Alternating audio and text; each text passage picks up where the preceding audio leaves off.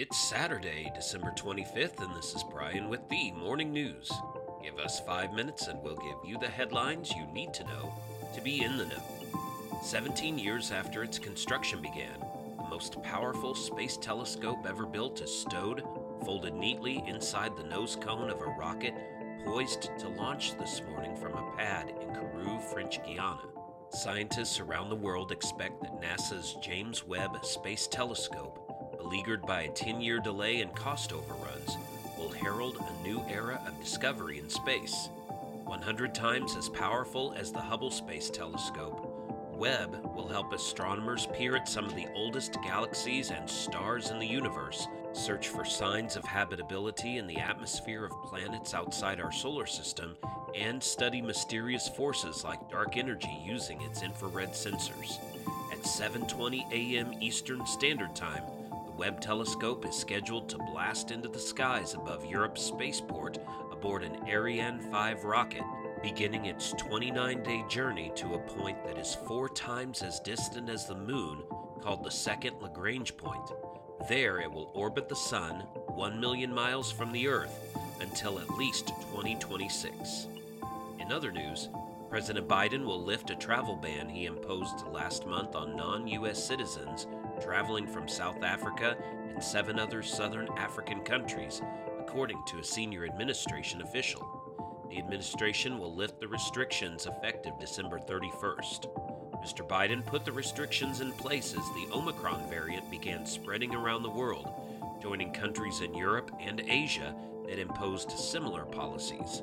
Despite the action, the variant quickly arrived in the U.S. and is now the dominant strain, with cases surging around the country. The president told reporters earlier this week that he was considering lifting the ban because of the variant's rapid spread.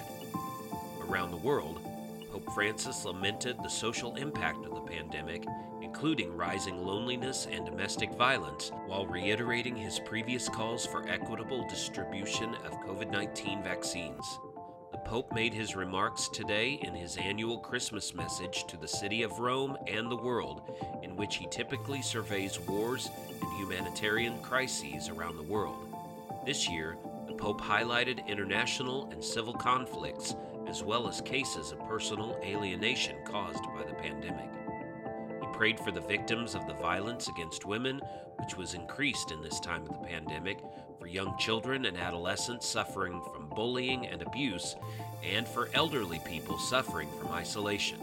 The Pope spoke from his traditional spot overlooking St. Peter's Square, addressing a crowd in the drizzling rain below.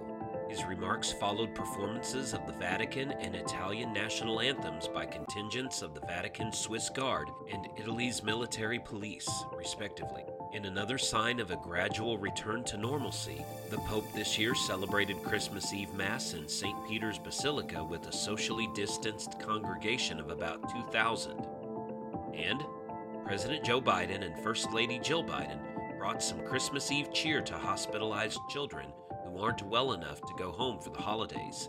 It's a long-standing tradition for First Ladies to visit Children's National Hospital at Christmas time, but Joe Biden's visit on Friday was a surprise. It marked the first time that a sitting president had joined the fun, the White House said. It wasn't the only tradition that the president joined in on Friday. Jill Biden answered calls to the NORAD Santa tracking service, another long-standing tradition for First Ladies, and she was joined by Biden for the calls. At the hospital, the Biden spoke with a group of children making lanterns as part of a winter craft project, asking each one what they drew on their lanterns. "We hope we're bringing you some joy today," Jill Biden said to one child. The president added, "You're bringing us some joy, pal." Biden also pulled out his phone to show the kids photos of his new dog, Commander, a 4-month-old German Shepherd puppy. Now you know, and you're ready to go with the Morning News. These headlines were brought to you today by Podmeo. Start your podcast easily at podmeo.com, the world's #1 podcast hosting. Subscribe to this daily morning brief on Spotify, Apple Podcast, and themorningnews.com. Merry Christmas.